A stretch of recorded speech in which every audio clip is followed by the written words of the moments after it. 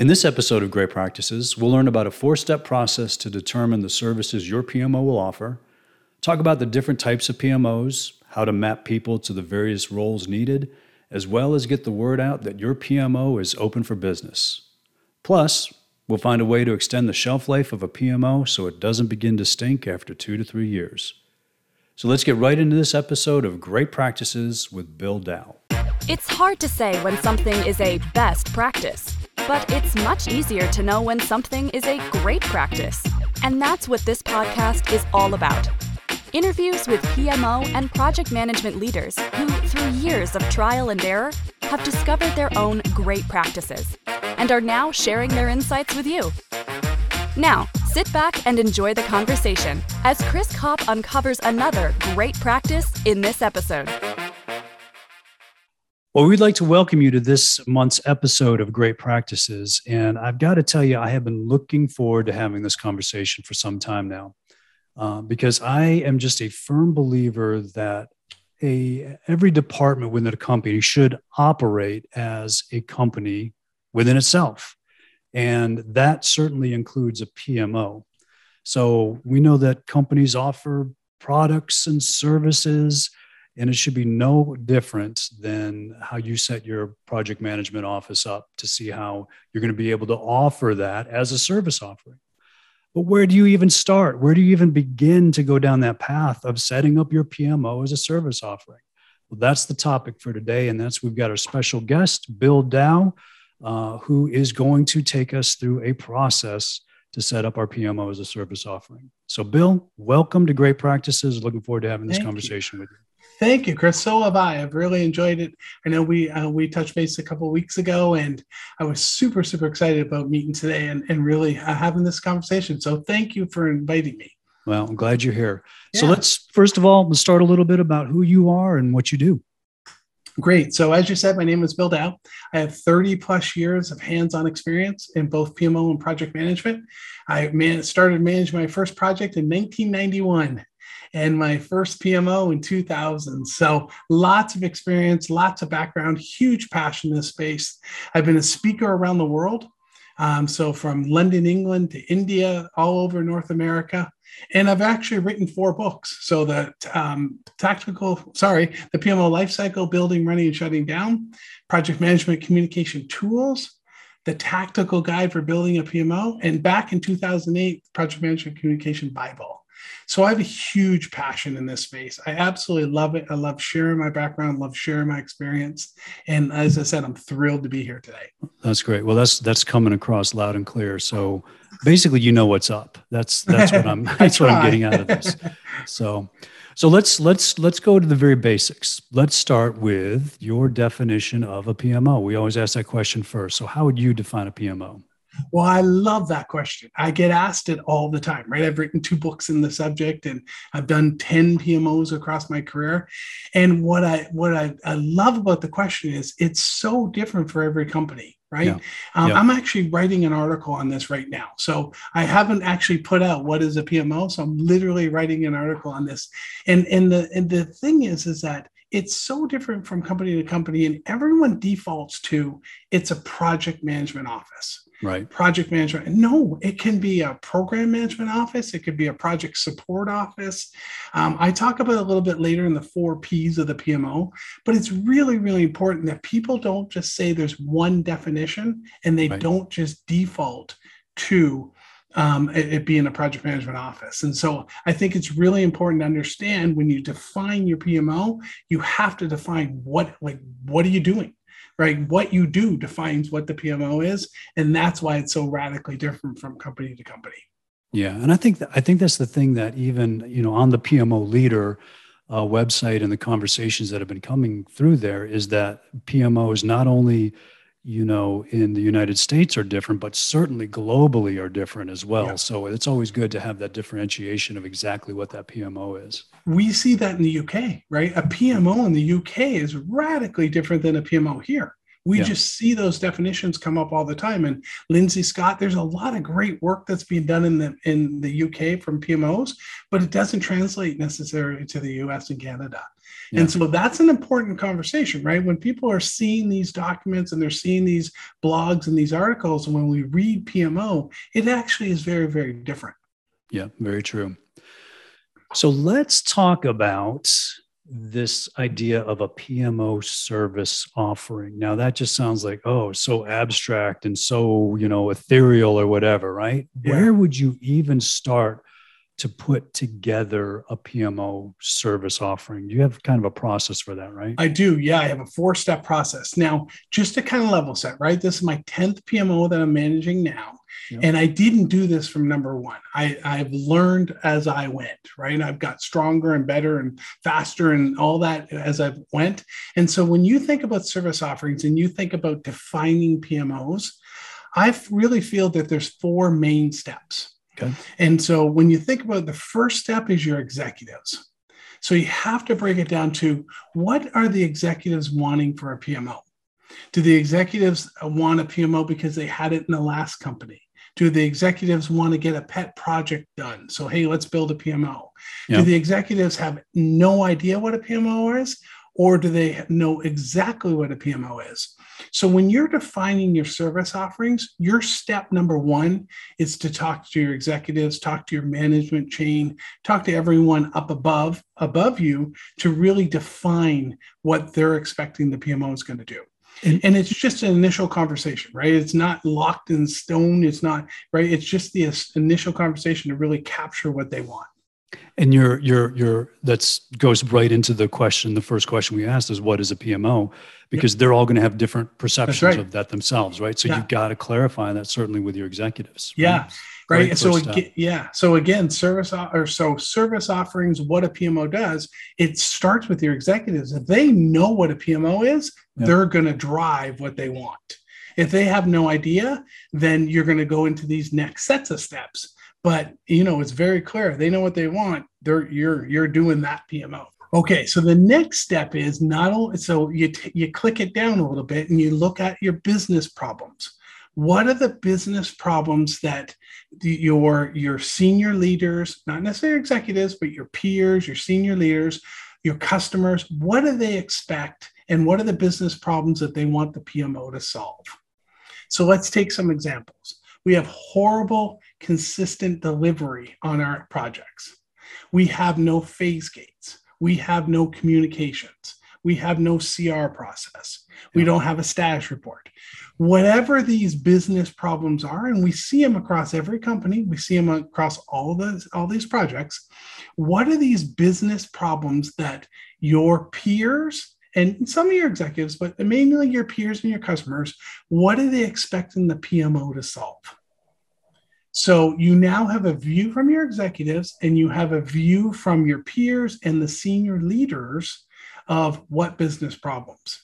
Yeah. And it sounds like that's going to be so specific to each company, right? Yeah. I mean, that's like the DNA of each company is those two pieces right there. Because you think about leaders who are driving HR, driving finance, driving all these various things, they're going to say, hey, execution on a project is terrible or is great, or no one knows what red means. No one knows what yellow means. Yeah. All of these things that is in the DNA of a project, governance, of a PMO, all these things are really key to a particular company. So you have to lock those in. So what's step number 3? Okay, well then step number 3 is when we get into the type of PMO. Now there's 11 types of PMOs, okay? And I'm not gonna rattle off 11, but you definitely can go Google those. But basically the top 3 are directive, controlling, and supportive. Okay, so let's talk about directive, for example. Directive is where I've had most success, is we're executing projects. I want weekly status reports. I want weekly financial updates. I want risk and issue logs. I want action logs. Yeah. That's a directive, right? We are really driving how the program and project managers execute their projects because we're looking for scale. Right, I have 35 project managers working for me. They all have to do the same status reports. They all have to say red, yellow, and green are these definitions. Yeah. Controlling is really around Compliance, it's still around providing templates, it's still around, but controlling is not as used as often as directive. And then the other one that's used a lot more, and I ran one at Microsoft, I'll talk about that, is supportive. So the one I ran at Microsoft was purely a supportive PMO. And so what did that mean? That means I created templates, I created tools, I created PMP training, I created all these amazing project management things, and they chose to use them or not. They chose to show up to the PMP class. They chose to use the risk and issue log. I had no say over whether they were going to do it or not. So why do you think controlling is less used in those three options you just presented? Well, because we're heading towards agile, right? We're heading towards, when you think about controlling, you think about compliance, you think about using standard templates, standard forms, right? And so with agile and the way agile is kind of taking over, we're trying to get a little bit out of that less rigidity and more into a little bit more flexibility. And so not many projects are really going to want all that rigor and that structure. Yeah. However, Agile hasn't completely knocked it out of the park. There's still a lot of predictive. There's still a lot of hybrid. And again, I think it's the scaling question is really the key here, right? 35 project managers across 90 to 95 projects. You need scale. There. And that's where that directive PMO is really, really valuable. But there's something to be said for a supportive PMO, but you just have to go into that with eyes wide open, saying you can create the greatest materials, the greatest PMP training or agile training, whatever. They don't actually have to do it. You're only supporting the org. You're not forcing them to use it or not. And again, I think that's going to come down from what the executives have defined and what the 100%. Business problem is, right? I mean, I think that makes perfect sense as the third step, because then you'll know what you need in order to accomplish those first two, goals. Yeah. Something to be said for, each of them, values on each of them, and disadvantages on each of them as well. For sure. All right. We are now at step 4 then. So what does that look like? Okay. And that is your 4 Ps of your PMO. Okay. And so when you think about your 4 Ps, you think about portfolio, program, and project, and the 4th P being people. Okay. And so that is something that I've coined a long time ago, but I just want to step back and really talk about what does that mean? That means PMOs can be project management. They can be program and project. They can be portfolio, program, and project. They can be every combination. Yeah. And you need to know that. That is the big what. Right? What are you doing? I'm managing programs. I'm managing a portfolio. I'm managing projects. So it's the combination, and every executive is going to have their own opinions of what's in and out of your PMO. But that 4th P really summarizes, with those other 3 components, summarizes what your PMO does. Beautiful. And I mean, I think to your point, it's the scope, right? It's the scope of what your PMO is going to do. Mm-hmm. All right. So let me see if I got this right. Step number 1 is make sure that you've got a clear understanding of what your executives want, right? Yep. Step number 2 is you've got a clear understanding of what the business problem is. And you're going to get that from your peers. You're going to get that from your colleagues. You're going to get that from your customers as far as what you're trying to solve. Step 3 is determine what type of PMO is going to best address those. And then step number 4 is define the scope of that PMO. So there's the beginnings of that whole service offering idea then. Now imagine laying that out. So just imagine laying that out in a PowerPoint deck, on an Excel spreadsheet, just laying that out. This is what the executive said. Here's the business problems. Here's the type of PMO. It's a thou shall, or I'm just serving up. And then here is I'm running portfolio, I'm running project, I'm running, right? It's when you lay all that out, you're basically defining your PMO. Yeah. Right. You're basically being able to step back and say, wow, this is what they expect out of me. And I'm big into, you can't measure and you can't improve if you don't know. And so these things, these sets of questions and these steps that we've gone through gives you this wealth of data. And the wealth of data will let you construct what your PMO should be. Yeah, it's fantastic. All right. So it sounds good in theory. right? This looks good on paper. So give us some real life examples of how you've set this up. Can you walk us through some of Yep, those questions? 100%. I've done it in the last 3 or 4 PMOs. So multiple at Microsoft, and the current one I'm in now, I've done this exact same steps. I've literally worked with my leadership. I collected the business problems. I determined what type of PMO, am I directive, am I supportive, what am I doing? And then we got into, is it program, is it project, is it portfolio? And I laid all that out. And so one of the things I did is I actually created this tool called PMO Roles and Responsibilities Staffing Model. Okay. I put it in my latest, the book, The PMO Lifecycle. And basically what it does is it looks like a RACI. Every project manager loves a RACI. This is no different. But basically what this looks like is we have defined, with all that rich data we were just talking about, we define the services down the side. Take a typical table in Excel. It's service, service, service, service, and then all the details of what they do. And then what we said at the top is who are the roles, who's playing that. So great example.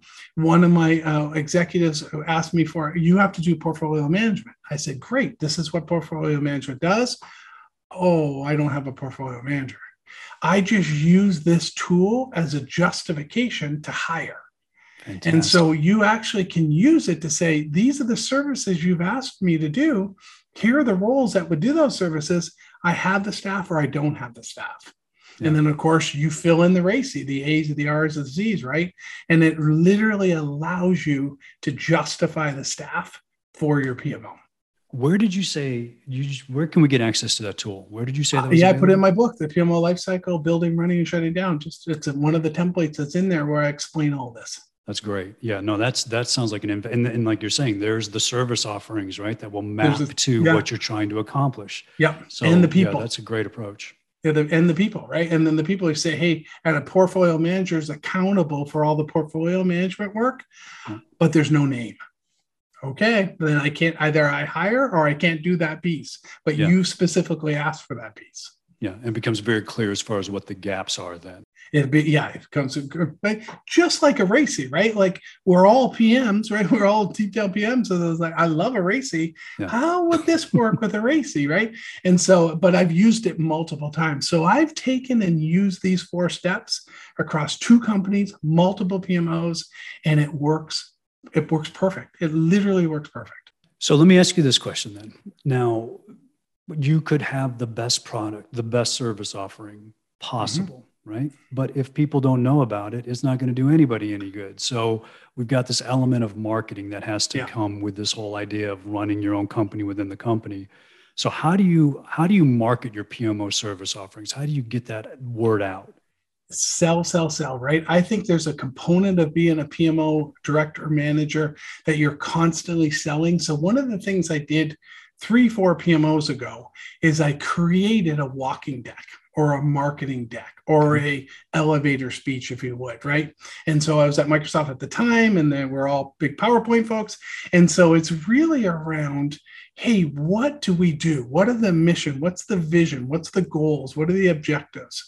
What are the service offerings? What are the roadmap? What are the functions? Who's the org chart? What's in the org chart, right? And when you wrap all this up into this nice document, you can then go have the leadership conversations, the customer conversations, because not only it defines what you do, it also defines what you don't do. And you wouldn't believe when I offer and I put these service offerings up, they go, oh, I just thought you were doing programs and projects. Oh, no. We do dashboards. We do governance. We do, Lean Six Sigma. We do a change management, right? There's all these things that we do. And and if it's not on this list, we currently are not doing that. So I think it's important to define what you do and what you don't do as well when you're establishing and building out your services and your walking deck. I love that idea because of a walking deck, because here's the deal. Leadership is going to change, right? Yeah. I mean, it is just going to change as months and years go by. There's going to be new people that are in those roles, and it's just so easy to explain it to them.